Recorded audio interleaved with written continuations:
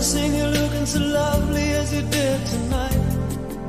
I've never seen you shine so bright.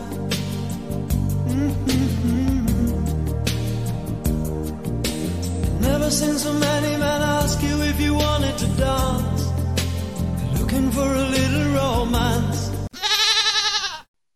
Hello there, and welcome back to a new episode of the Hyperbaric Reviews with your two hosts. One man who always listens to Meatloaf to build up some courage is Bread Roll, and I'm joined by the man who definitely killed it in the 80s. It's JT. Certainly did, Bread Roll. Hello, everyone. We're back after a little break, a couple of weeks. 1 week was planned. The second week wasn't. A bit of a medical emergency. Not involving either of us, I hasten to add, but things went a little bit wrong last Sunday, and I ended up with a scene that sort of was reminiscent of a scene from one of I'll start again. Was reminiscent of a scene from this film. But it wasn't actually me who got injured, but it was quite nasty. So anyway, we're back. It was Bread Roll's choice. I don't think we actually announced this one. I did stick it on Twitter, X, whatever you want to call it, and our Insta. So what are we looking at then, Bread Roll? Well, JT, we're looking at Totally Killer. We were going to do Blood Vessel, for those who remember that far back, but it wasn't worth the breath it would take to review it, although it did have some pretty stylish effects in it. That's about all it had. But then as time went by, and as JT said, he went for his own kind of slasher situation. Pulled this one out of the hat as it was a fairly new one on Amazon, and it just literally pulled out my ass because he put me on the spot. I was like, what are we going to review? And I just remembered the name of this, so we went for it. Totally Killer. Directed by Natasha Khan. I probably just butchered that name, apologies. It stars Kieran Shipka, Olivia Holt, and Julia Bowen. It came out on September 28th, 2023 at the Fantastic Fest, and it had its proper debut on October the 6th, 2023. It runs for 106 minutes. I have nothing on budget or box office because it's actually an Amazon movie. I assume, obviously, it had a little premiere at the festival. Then it went straight on to streaming. I don't know if you've got any figures for box office or anything there, JT? No, brother, I've got exactly the same thing as you, pulled from Wiki in front of me, so no idea on budget. I wouldn't imagine it's that high. I'd never heard of this. I did get quite excited when I saw old Kiernan Shipka was in it. She was in the Chilling Tales of Sabrina, played Sabrina, which I was quite a fan of. So I was like, oh, okay, good to see her doing other things. And Julie Bowen, you mentioned there, she played Claire Dunphy in Modern Family. She was the sort of wife of the main character.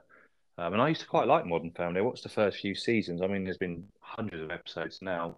I'm not normally a fan of American comedy, but something about Modern Family sort of gelled with me. And I thought I recognised her. So yeah, she was in Modern Family. I don't know what else she's been in mind. Oh, fair. Yeah, I knew when I was going for the IMDb, I saw the Sabrina thing pop up, and I remember you saying you used to like that show. I never watched it myself. I remember the old school the one with Melissa Joan Hart in it from back in the day. And I never watched Modern Family, although I have heard, like, obviously it is a very popular show. But like you, I'm not a big fan of American comedy, so something never really gets drawn to my attention, but I am aware of it. Yeah, I keep thinking about maybe sticking it on in the background, sort of to fall asleep to, and maybe watch it. Because I think it's still on Netflix or it's on one of the streaming sites. Because I did used to quite enjoy it. And the dad in this, he looked really familiar to me. The guy who plays Jamie, she's the main character's dad. And I thought he looked really familiar. And I sort of looked at his wiki and his IMDb. He was in Peacemaker. He played one of the coppers in Peacemaker, which is probably where I recognised him from because he's done a lot of stuff, but it's mainly B movies and other TV shows. But he's just got that kind of familiar face. Yeah, I always remember him. He was in Scary Movie, which was the parody of Scream, which is kind of what this is. This is like a love letter to the slasher genre, as we'll discuss as we go along. But that's what I always remember him from. I have seen him pop up in a few bits, but like you say, most of it's kind of B movie stuff. I tell you who he reminds me of a little bit. He reminds me a bit of a younger Gary Busey. He's just kind of got that look about him. But yeah, I know him from that. I didn't recognize him from Peacemaker, although I have seen Peacemaker. Gary Busey. We need to try and do one of his films at some point. He's been in a few classics, hasn't he? Yes. Yeah, what a legend. That's a bit of a rabbit hole. That's like a Nick Cage spiral, that is, isn't it? We start going down the Gary Busey route. It could get all kinds of things going on. He's certainly a character, isn't he? He certainly is. So, just before we get started with this one, as I say, this movie is kind of just a love letter to slashers. I didn't really know anything about it until I watched it. I just remember the name and the title said, like slasher movies. I thought, yeah, that'd do for Halloween. It's the first thing I could remember. But one thing about this film is the killer's mask is really fucking weird. And apparently, it was inspired by a mix of Dolph Lundgren and Robert Lowe's face. And I can see the Dolph Lundgren, but I don't know about Robert Lowe because he's quite a kind of handsome bloke, and this mask is just fucking terrifying. Oh, it's weird, isn't it? Yeah, Dolph Lundgren, I can kind of see. It reminds me of oh fucking hell, there's a character, a cartoon character who looks very similar. I can't remember what he's called now. I can bloody picture him, but I can't remember what he's actually called. Answer on a postcard, guys. Yeah, it's a strange mask, isn't it? It is kind of creepy though, in a sort of weird sort of way, I guess. Yeah, it's not one of those masks that's designed to be scary, like a kind of ghost face or leather face, Michael Myers type mask. It's just mask of a fucking person, well, so to speak, with big shiny white teeth. But who knows? It is what it is. But it's quite, like you say, it's creepy in its own right, just because obviously it's got no emotion to it, really. But we're gonna have a crack at the old synopsis then. So this is coming from Wiki, like usual, and goes a little something like this. So, in the small town of Vernon, on October the 27th, 29th, and 31st, 1987, three teenage girls named Tiffany Clark, Marissa Song, and Heather Hernandez were killed by the Sweet 16 killer, each having been stabbed 16 times on the nights of their 16th birthday. In the present day, teenager Jamie Hughes goes to a concert with her friend Amelia on Halloween night, while her mother, Pam, stays at home. Pam used to be friends with the three victims of the Sweet 16 killer, and while handing out candy, she is attacked by the killer, who stabs her to death. As Jamie grieves Pam's death, she helps Amelia put the finishing touches on a time machine she created for a school project and is approached by reporter Chris Dubasage, who tells her that Pam received a note from the killer that she kept secret, and the note said, "You're next, one day." So that's pretty much the intro to this one, JT. What were your thoughts? I don't know. The intro, it sort of starts off telling the backstory of the Sweet 16 killer, and it's sort of a little montage, but it's played out with sort of dolls and toys, isn't it? And then it cuts to old Kin Shipka. She's getting ready, and she's sort of saying to her mum she's going out to this heavy metal concert, and her mum's like, "I don't really want you to go. I'll get your dad to take you." And that's old matey boy there, whose name has escaped me. Yeah, it's an interesting start, I guess. It starts off straight away. I thought this looks like a TV movie, just the way it's shot and everything. It just seemed quite cheap. As we said, we don't know what the budget is, but it certainly didn't seem particularly high budget, and it didn't really get much more high budget as it went on to me. No, it was shot in it. One thing I will say about it, it's a gripe that I have with a lot of modern day movies, is it just looked too clean. Everything just Hmm. looked really kind of just, I don't know, clean. That's what I can come up with for it. And obviously, like you say, I thought it wasn't too bad. The little bit with the dolls at the start, I thought was quite stylish and stuff. And then it cut to the modern day. And straight away, when you see like the street is Halloween, all the kids running across, I was thinking, this is fucking Halloween right here. They pretty much just stole this opening shot from Halloween, which, as you know, is probably done by design because it is a bit of a love letter as we find out as we go along. And then we get introduced, like I say, the main character, and straight away I'm like, well, they're going for the stereotypes here because she's just a typical kind of rebel daughter dressed up in kind of 80s clothing, which is not a bad thing, but it comes into play a bit later on. And it's just quite kind of, I don't know, clean and very obvious. And I thought, I'm really not sure if I'm going to like this film or not. And there's a few bits that were clearly just obviously foreshadowing, like her mum going on about talking about self-defense classes and all that sort of stuff. I was like, well, she's like, well, I made you take self-defense classes for all this stuff. And it's like, well, I bet you're going to kick someone's ass later with those lessons because it's just a bit obvious at this point. Yeah, clean is a great word, bread roll. It's exactly what it looks like. It looks sharp, don't get me wrong. I mean, I watched it on Prime. It's a Prime film, as we said, and it was in 4K, I'm pretty sure. But yeah, clean is a great word. It just looked too shiny. And when that guy turns up, obviously, Jamie and her dad, they bugger off to the concert, pick up Amelia, and off they go. Um, and so her mum's there on her own, and some trick or treaters come, some actual proper trick or treaters, some kids, and she gives them some sweets. They go off, and then the Sweet 16 killer turns up at her door. And at first, she doesn't even question the fact there's a grown man at the door. She's like, "Oh, you're out trick or treating on your own?" And she doesn't seem concerned that this guy is like fully grown, does she? And then obviously he attacks her, and straight away she kicks his ass, doesn't she, for a while? And then she calls the police. They've got like an alarm. She's like, "Oh, the cops will be here in a minute," and he fucks off. And you think, "Oh, he's gone." Then he sneaks around the back door and he does kill her. And that did, I wouldn't say it shocked me, but I was slightly surprised that, she died fairly soon straight into the movie. Yeah, I mean, I was thinking if this is a slasher movie, they usually open up with a kill of some kind, but the kind of opening went on a little while before we got to this actual kill. I'd actually forgotten the type of movie I was supposed to be watching, to be honest. But she does put up a good fight, but she's got a typical American house. It's the size of a fucking mansion. And she's got all these like hidden panels, and she hits the wall and the fucking pistol comes out like she's fucking Bruce Wayne or something. And she puts up a fight, and then she's like, I've called the police, you need to go. And the killer just kind of stops, turns around and walks off. And I was like, well, that was a bit fucking easy. And then he comes in the back door and fucking shanks her and finishes her off. So it's like, oh, okay, so she is going to fucking die. Then more trick or treaters turn up, don't they? And they just knock and push the door open and stroll in. So, all right, I Yeah. know it's America and it's a friendly neighborhood town, but you don't just walk into people's houses. And obviously, they see the body and do the usual, horror movie scream and run off, and then the police show up.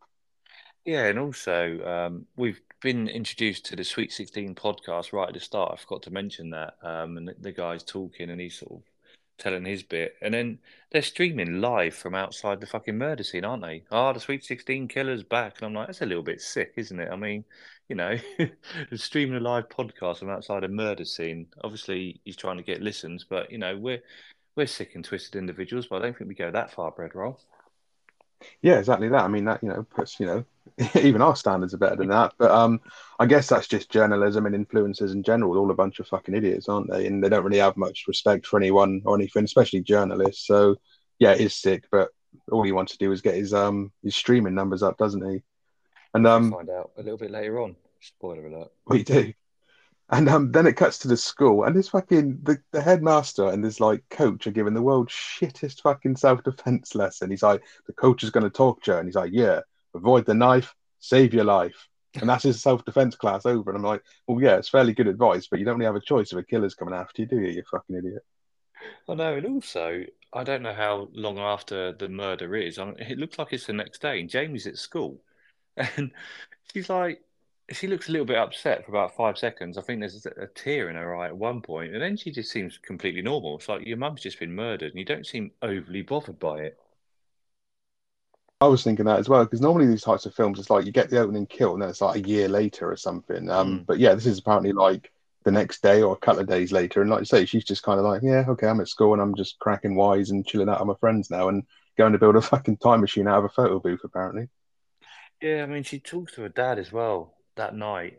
She comes home from school, I'm assuming, and she's talking to her dad, and he sort of gives a backstory of how like she was conceived or whatever, and when they found out that her mum's expecting her and all that, and he seems pretty chilled out about the whole thing as well. So I'm thinking, right, so your wife and your mum, she's just been murdered, and you're just chatting away like she's just gone shopping or something, and then like you said there, a friend and Amelia's building this fucking time machine. I'm like, what is going on in this film? It's so fucking strange, and it's set to go back to the 27th of October. 1987, which is the day before the first murder, I believe, or the day of the first murder. And like, Amelia's just building this time machine like it's just something you do. It's a school project. It's like, right, okay. I know this film's a little bit tongue in cheek, but building a time machine for a school project, come on. Yeah, it's a bit ridiculous. I mean, the biggest project I ever got to do at school was I built a paper mache boat that fucking sank in the swimming pool. A load of crap. I didn't get to build a fucking time machine. But yeah, there you go. Like you say, it's a bit tongue in cheek. But I was just kind of going along with the movie at this point. I was like, I don't have a fucking clue really what tone this movie's trying to set, but I'll go along for the ride anyway. Yeah, that's pretty much where I was going with it. And then Jamie meets up with old Chris Dubasage from the podcasts, and he says, "Was his mum having an affair with that heavy metal person?" No, she asked if he was having an affair with her, doesn't she? Because her dad is a bit wary of this Dubasage guy. They didn't get on, did they, back in the day? And then that's when he gives her that note saying that your mum had this since 1987, and it's like all crumpled up, and she opens it and it says, "You're next one day." She's like, "Oh, okay." Then she just runs off, doesn't she?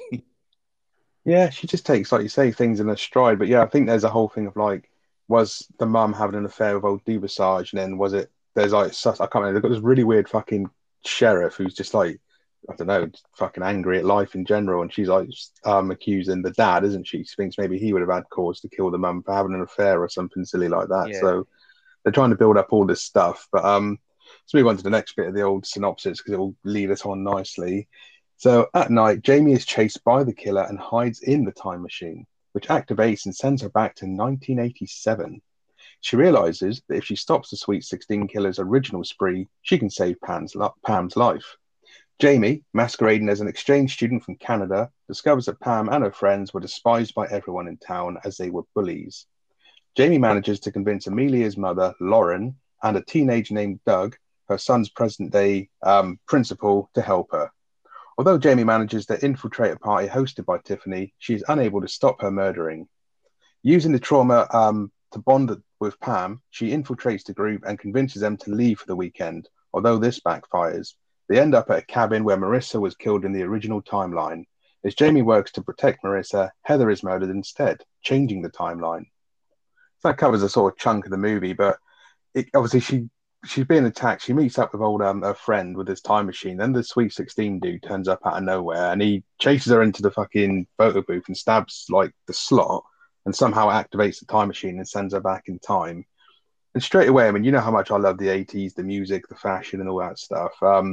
But this 80s nostalgia thing is being so overdone at the moment on TV. I know like Stranger Things does it and loads of other movies have. And they all seem to think that the 80s was just constantly colourful and fun and awesome. And by comparison to a lot of things today, it probably is. But the rose tinted glasses are definitely on with these fucking films, I'm telling you.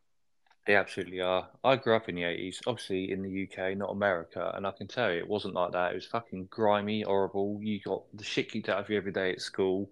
You got like fucking the teachers were fucking smacking you as well as the other kids. Obviously, these days you can't even fucking raise your voice to a kid, let alone your hand. But yeah, it wasn't all fucking sweetness and light in the 80s, I can tell you that for sure. But the effects as well, when she gets fucking chased into that time machine, I mean, it's pretty bad. She's running and it's just really fucking cheesy chase scene. And she goes into the bloody time machine and this fucking special effects when it activates, bloody awful, aren't they? Yeah, I mean, I think special effects are a strong word for what it is. Like fucking, I don't know. It's like someone just put a bit of fucking clip art over the top of the screen and wiggled it around a bit. It's fucking rubbish. One of the funniest parts of this film, though, I mean, some of it's supposed to be funny and it fails miserably. I don't even know if this bit's supposed to be funny, but there's like a montage when she first goes into the school. And also, she talks to that fucking whatever she is, receptionist, whatever the fuck she is. And she's just like, oh, yeah, I'm a new exchange student from Canada. My name's Jamie LaFleur or something. She says her name is. I can't remember what she says. And she's like, all right, here you go. Here's your schedule. Off you go. And she's like, right, okay. Do you not want to ask me? No, what is this? No, I'm not interested. Off you go. And just doesn't question her at all, does she? So she's like, she goes into the gym hall and they're playing like dodgeball or something. And there's like a slow motion montage of people just getting smacked in the face with the balls. And that did make me laugh. I don't know if it's supposed to be funny, but it certainly was. Yeah, I had a giggle at that bit as well and thought it was quite funny. I suppose it's trying to show that obviously because there's kind of a running joke here that it's like obviously she's like obviously there's the PC stuff, obviously language is a bit different back in the 80s as we all know compared to what it is these days. And she's there like constantly saying different, oh, you can't say that, that's offensive and everything. And at first that's funny, but that joke really wears thin all the way throughout the fucking movie because she never shuts up about it, it seems. But it is quite funny to go back to the 80s and just realize just how casual, again, shit like that. You know, there's some stuff from the past that I think is brilliant and I wish it was still like that. But we have made improvements as time's gone on, like, you know, data protection and everything. Because she like goes up, like you say, to receptionists and like, oh yeah, I'm just from this school. And they just take her word for it. And it's like, well, she could be fucking walking around with fucking Uzi, like, you know, shooters love schools in America, don't they? And or she could be anyone for that matter. And then she's asking where people are in class specifically, and they're just giving her the information. So it's that kind of they're probably trying to comically juggle like how ridiculous things were compared to today on both ends of the spectrum, but it does get a bit mired as the movie goes on. Yeah, it does. There's a few bits, like you say there, where you just like, oh, shut up. But yeah, that's exactly what they're trying to get at. And obviously, it turns out that as the synopsis is there, her mum was an absolute bitch in school, and all her friends and that were bullies. Um, but why has one of them got a hat on? They're doing PE. One of them's wearing a little fucking hat, which I thought was a bit random. And then she goes up to those fucking shit coppers, and one of them is the current sheriff's dad, and she tries to tell them, obviously, there's going to be a murder tonight, and they're like, what the fuck are you on about? Shut up. She's like, have you never seen Back to the Future? And they're like, no, don't like time travel films.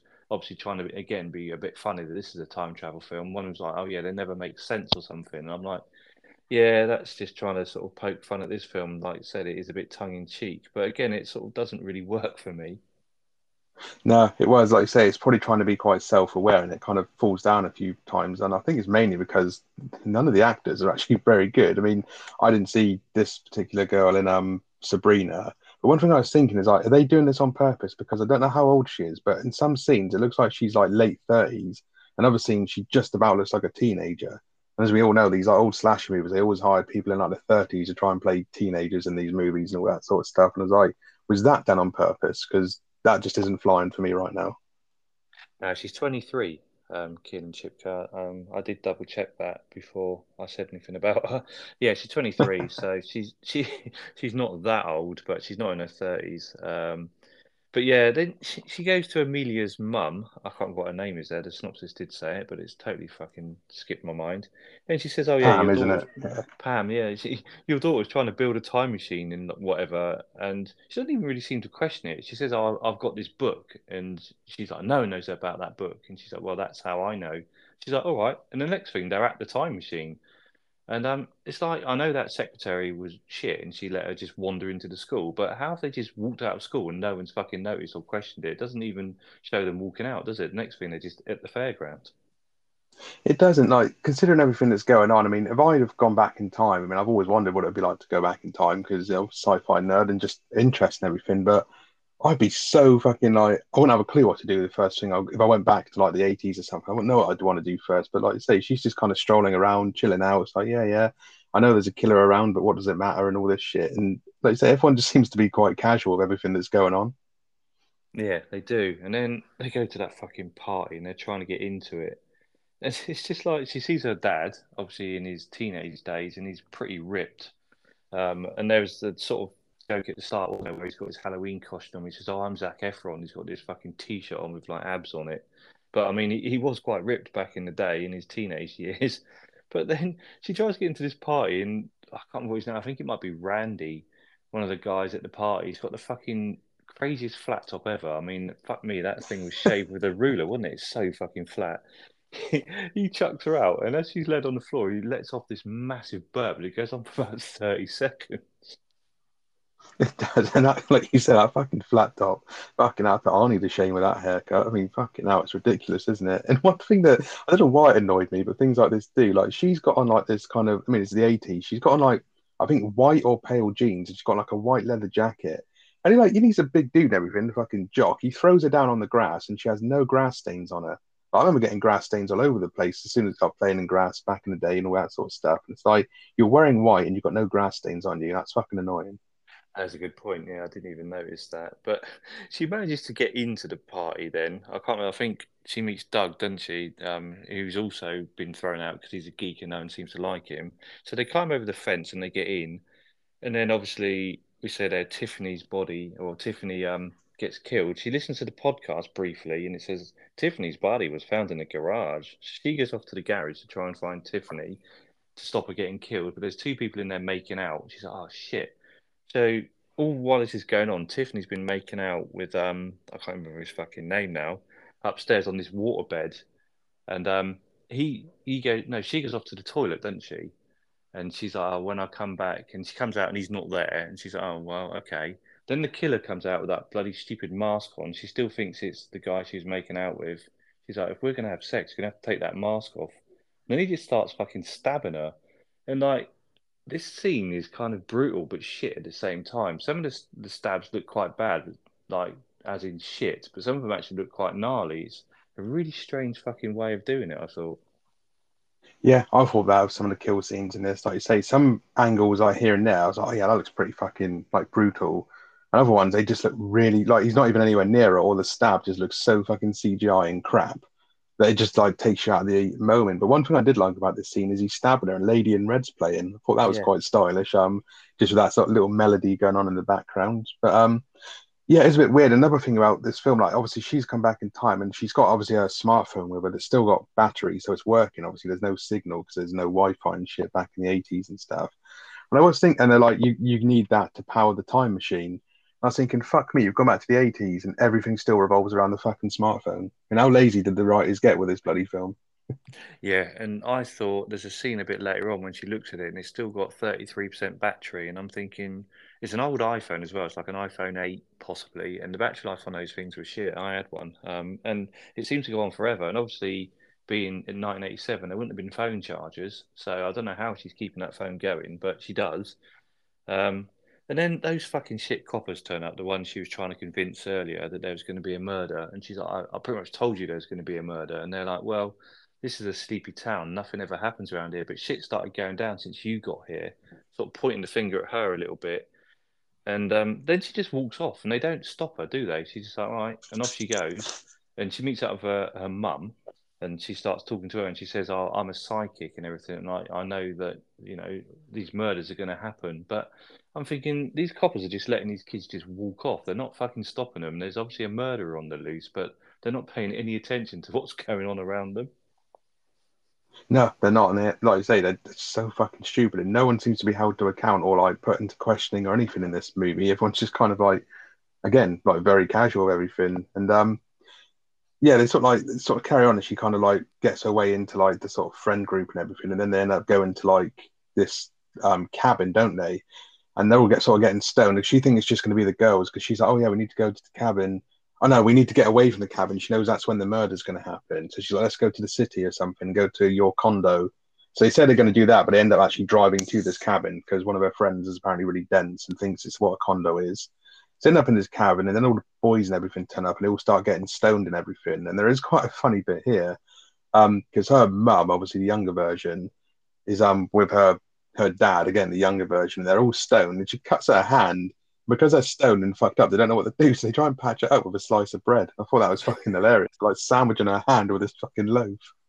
It did make me laugh. I watched this again earlier, as I said to you before we started recording, and that bit did make me laugh. She's like, "Am I going to die?" He's like, "I don't know. I just need to find the bandages." And he's sort of opening all the cupboards. The next thing, he's putting two slices of bread on her hand.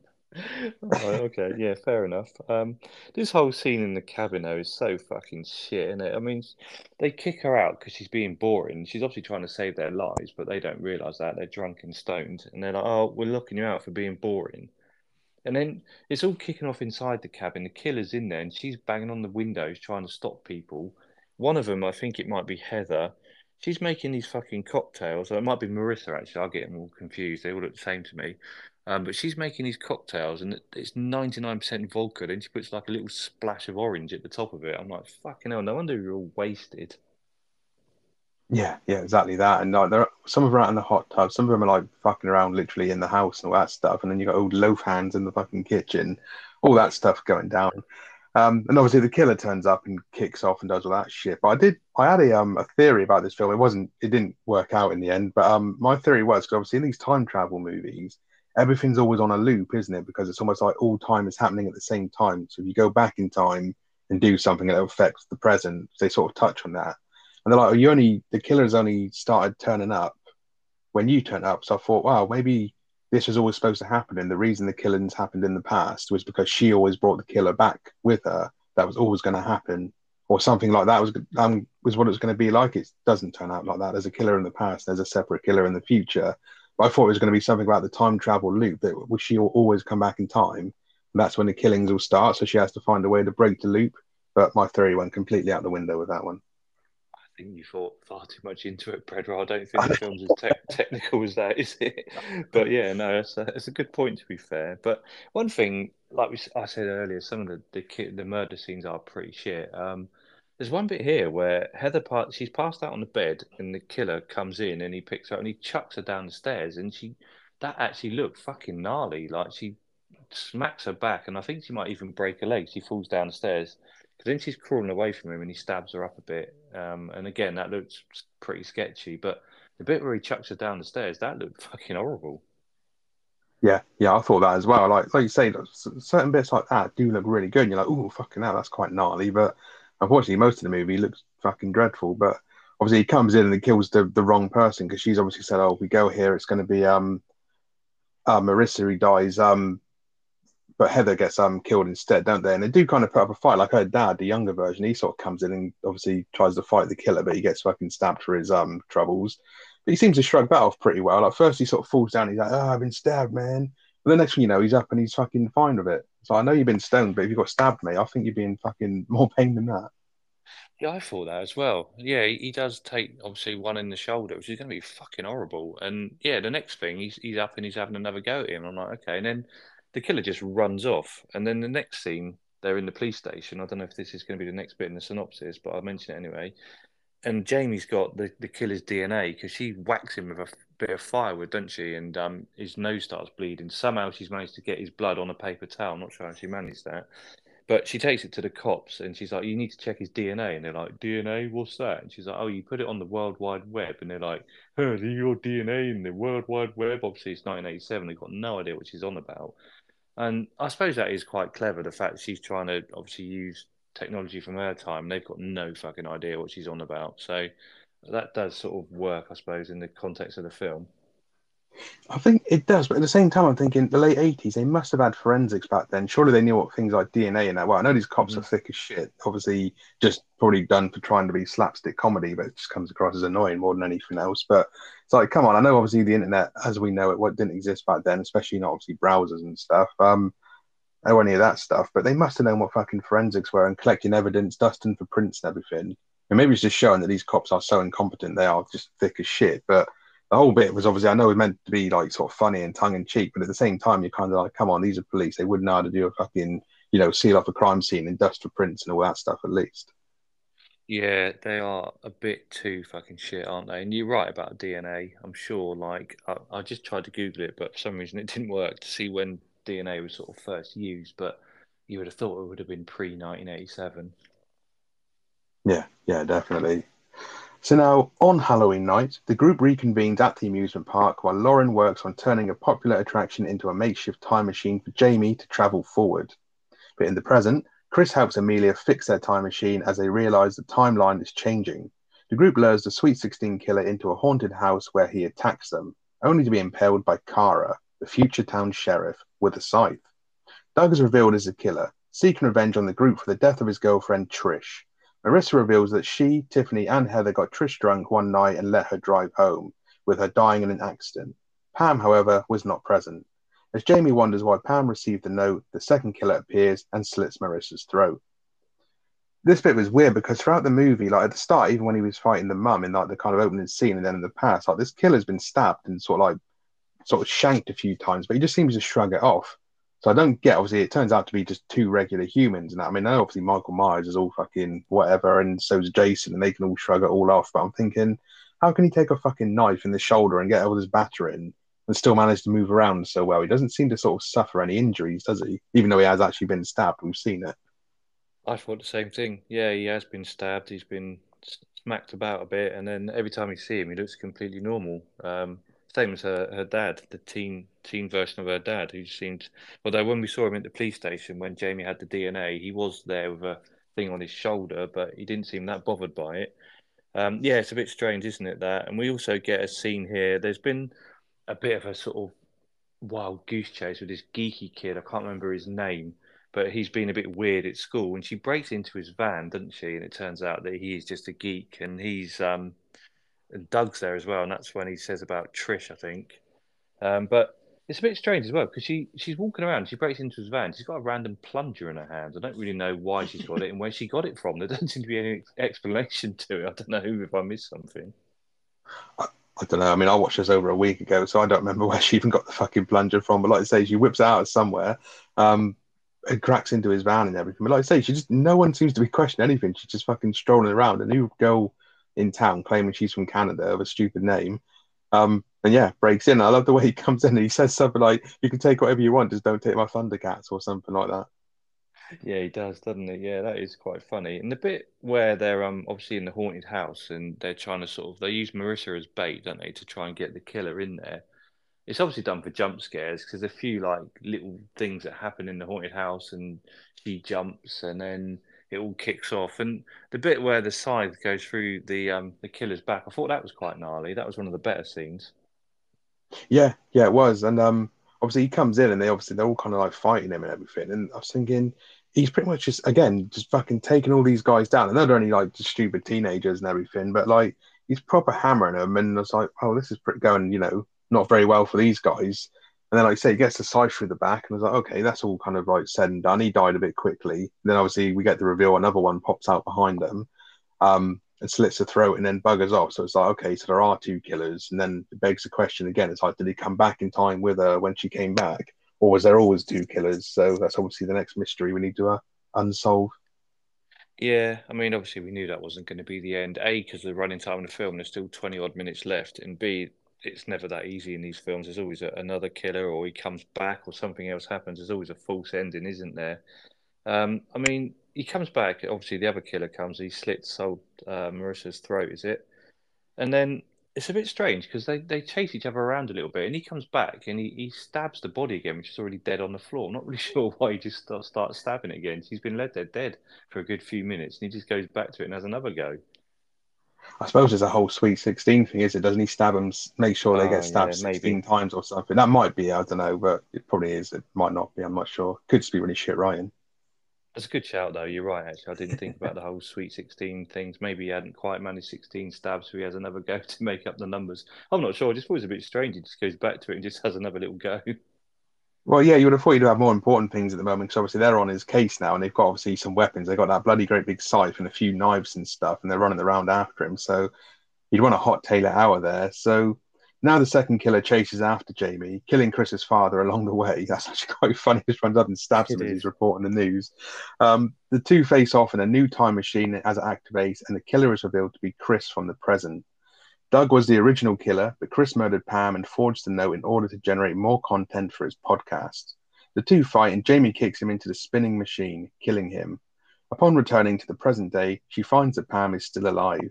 Since Jamie's parents got together earlier than they had originally planned, she now has an older brother named Jamie, and her name is now Colette. So I can't remember the name of the fucking machine they're in, the big fairground ride or anything, but it's a really weird setup because it's like when it's activated and spinning, you're only safe when you're in the kind of the operator's pouch. Everything else is spinning so fast that you just get obliterated. And I'm like, well, I know there was no health and safety back in the 80s, but even fairground rides weren't that dangerous. No, it's called the quantum drop, and they do manage to commandeer it quite easily, don't they? They just wander into it, and the ride's just finished, and the operator's like, okay, and they're like, yeah, I think they say health and safety or something. They said the ride's got to be shut down. He's like, all right, if that means it's being shut down, I'm going for a break, and he just walks off. Doesn't question it at all, does he? There's no protocol or anything, is there? He's just like, yeah, I'm happy with that. I mean, fucking hell. And he's probably not being paid very much to run a fucking fairground ride, so he doesn't care. But even so, two random teenagers come in and go, oh, yeah, I'm from health and safety. I'd raise an eyebrow at that. Well, this whole fucking last scene though, it's so bad, isn't it? They're in the quantum drop and it's spinning. Jamie's mum just appears. She's in there as well, and the killer's in there, and they're all fucking sort of stuck on the wall, and they're trying to get to each other. Jamie's mum gets stabbed, and he just chucks her out the door. She off she goes, and then his mask gets pulled off, and it turns out it's Chris. And then Jamie's in the middle, isn't she, in the operator bit, and he walks up to her, and does he stab her or does she stab him? I think she stabs him, but he pulls the knife out and he's like, now I've got two knives. And then what does she even shoot him with? She pulls out this fucking weird gun thing, shoots him a few times, and he goes spinning off into the wall of the quantum drop and explodes into nothing. Literally just disappears. He does, yeah. And like you say, he comes in, she stabs him in the arm, and then he pulls a knife out. And he's like, I got two knives. And it's like, again, you've just been stabbed with a fucking arm. I'm sure that would hurt, and you're just acting like nothing's happened. Then again, she pulls a fucking nail gun out of her ass or something and blows him away with it. And it's like, fuck's sake, what is going on? It's worse than a video game. But you say he goes flying back and he just explodes. And then she comes back to the present time. And obviously she goes home and her parents obviously look in much kind of better condition and nod to Back to the Future, this one. Her dad's all dressed up in a suit and all that sort of stuff's going on. And then her best friend appears. And then obviously her best friend's mum, who was the younger version she met in the past, turns up and gives her a notebook. And it's like, here's everything that's changed. It's like, well, how would you know what's changed? Because you haven't lived this life yet. You weren't present at this point to go back and learn all this stuff. So how would you know what's changed for her over the next kind of like 20 years or whatever it is, 30 years? Oh shit, in it, and she sort of flicks through the pages of the book, and that's sort of a montage of how all the people turned out, and then that's as the titles are rolling. That's the end of the film. Yeah, that's a strange ending. And her parents don't even seem to question the fact she's covered in blood when she gets home. I mean, it's Halloween. I think someone even says, "Oh, good makeup," and obviously it's real blood because she's just had a fight with old Chris that no one knows about. And again, the fucking effects, if you want to call them that, when the quantum drop sends her back home is so fucking bad. It's fucking dreadful, isn't it? And then we get that kind of like always that uncomfortable, weird thing that they do in these movies. Like she doesn't know she's got a brother, and then he turns up, and he's obviously a handsome chap, and she suddenly gets a wide on. Then the woman sort of turns like, no, that's your brother Jamie, and you're called Colette, and she's like, oh, okay. It's like, yeah, none of that fucking weird Back to the Future shit now. Sleeping with your family in the past and the present, none of that. No, not at all. That could have been a whole different film. But yeah, it's it's a strange ending to a strange film, to be honest. It is. So on that note, I think we should wrap things up and give this one some scores. So as it was my choice, I'll go first with this one. I'm looking So forward to this bread roll. well, as I say, I kind of pulled this movie out of my ass at like a last minute thing. So it's the first thing that popped into my head that I'd seen that I thought might be watchable. And the fact that it was on Prime has made life a lot easier for us because we're still looking at a Halloweeny style movie. Knew nothing about it going into it, other than it was some kind of modern slasher movie. So I kind of knew the bar was going to be pretty low anyway. Um, yeah, and I was watching it, and I got to say, like, I was watching it on a Sunday morning, and I was like, or Saturday morning, can't remember which day, but I was watching it. I was like, all right, this movie's kind of flowing along all right. I'm not disliking it, and there were parts of it that did make me giggle, but I was like, man, this the thing that ruins this movie is, again, like we said, it's too fucking clean, and the effects, oh my god, they are fucking rubbish. I mean, the call them effects is like an insult to special effects workers. They just look crap. Um, and all the actors are not particularly good. I mean, no actors in these types of movies are ever that good because obviously B movie stuff, isn't it? But I think it was trying too hard to be cool. And although it was good to see a couple of like little references to older movies and sort of like pop culture stuff, this movie was trying too hard to live on that. As I said earlier, the whole 80s thing with the rose tinted glasses. I mean, I love the 80s, love the music, the fashion. And yeah, there's a lot of stuff about that older time style or time period that I prefer over the modern day. But the 80s was dirty, it was gritty, it was dingy.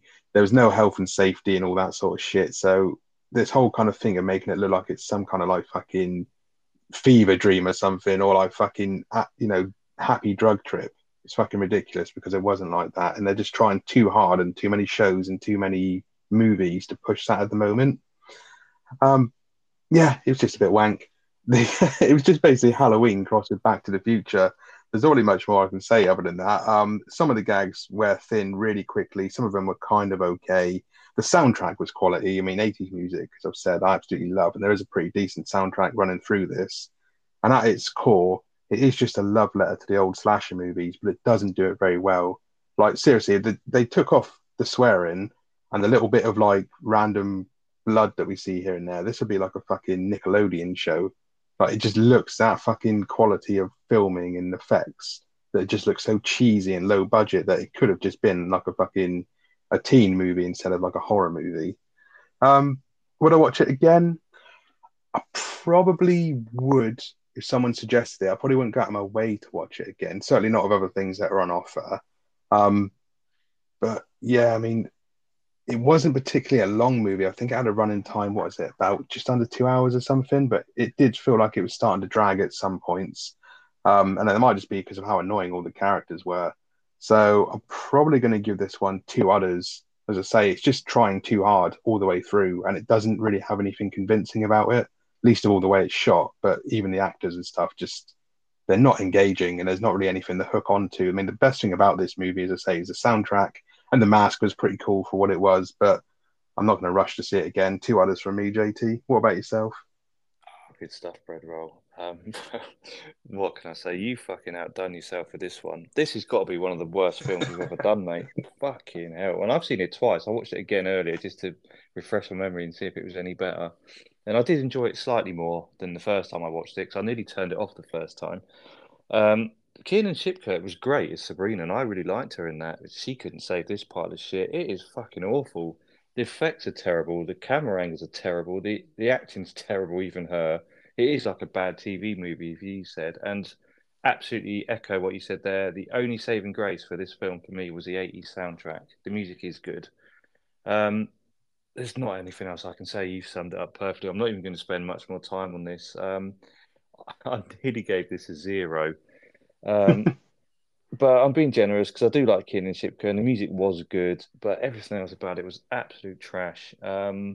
It's going to get one other from me, and that's being generous because it is fucking garbage. I didn't like it at all, Bread Roll, but it is fun to go and watch these films. Yeah, it's dreadful. One other from me. There you go, one out of from JT. That is being generous. I thought you were going to fucking hate this. I know you're not a big fan of the slasher or horror genre in a whole. But yeah, fair play. And you watched it twice as well, which is more than I managed. I was going to try and watch it again this weekend, but I'm kind of glad I didn't because I didn't enjoy it the first time round, but actually talking about it today made me hate it even more. That's why it fucking got two others. But yeah, fair play. One other. Good. Yeah, like I say, there's a couple of things that save it, but yeah, it is pretty bad, and it is trying too hard, as you said. I think it's trying to be too aware of itself, and that fails fucking miserably. It does. It just basically falls flat on its face. I would like to know what the budget was. It clearly wasn't very much because it looks like it's made on a fucking iPhone. But there we go. That is that movie. We do these things. But let us know what you think of it. If you've seen it, it's on Amazon Prime. Totally killer. Get in touch with us at the usual place at the Hyperbaric Goats on X, or you can find us on Instagram, hyperbaric_goats, as JT is set up for us. So give us a follow on there and share us with your friends. And join us next week for what have you chosen for us, JT? Well, Pedro, I was going to completely stitch you up, and I have got something in the bag, but I'm saving that for another day. Although this could be a stitch up for both of us because I haven't seen this yet. It's just come out on Netflix last week, I believe. It does start the Foo Fighters, and it's called Studio 666. Oh fuck. It looks, I mean, I'm not a huge Foo Fighters fan. I don't dislike them, but I'm not a big fan. It looks quite random. It's a horror film again, and I'm going to use the word horror loosely because I'm not sure if it's supposed to be scary or if it's just a piss take like this was. But yeah, Studio 666 is the one I've chosen for us next week, Bread Roll. Oh, good stuff. Yeah, I'm aware of this film. I remember when it came out. I think it came out originally on Shudder, which is like a horror movie subscription thing. And I did do that for a little while, but none of the movies on there were actually any good. Surprise, surprise. And this popped up on Netflix, as you say, and I did see it and think, oh fuck, I might have to watch that just for a giggle. So yeah, good shout. Put it forward. I'm not a big fan of the Foo Fighters as such, but yeah, could be an interesting one. Could go either way, like I say. But I do have something else up my sleeve, which I'm going to save. So look out for that one. Oh god, yeah. Well, get me back for this one, but there we go. We're doing Studio 666 next week, so tune in. And let us know what you think of that, and also drop us a line and let us know if there's any movies you think we should review. We've got a list at the moment that we're trying to work through. If there's any that come from our listeners, then we try and prioritize them if we can get hold of them. So yeah, just drop us a line at the usual place. And thanks for joining us. This is Bread Rolls signing off. And for me, JT, I've just got one last thing to say. You will become a miserable person, never knowing true happiness, and rocking an unflattering haircut that makes your head look like a ping pong ball.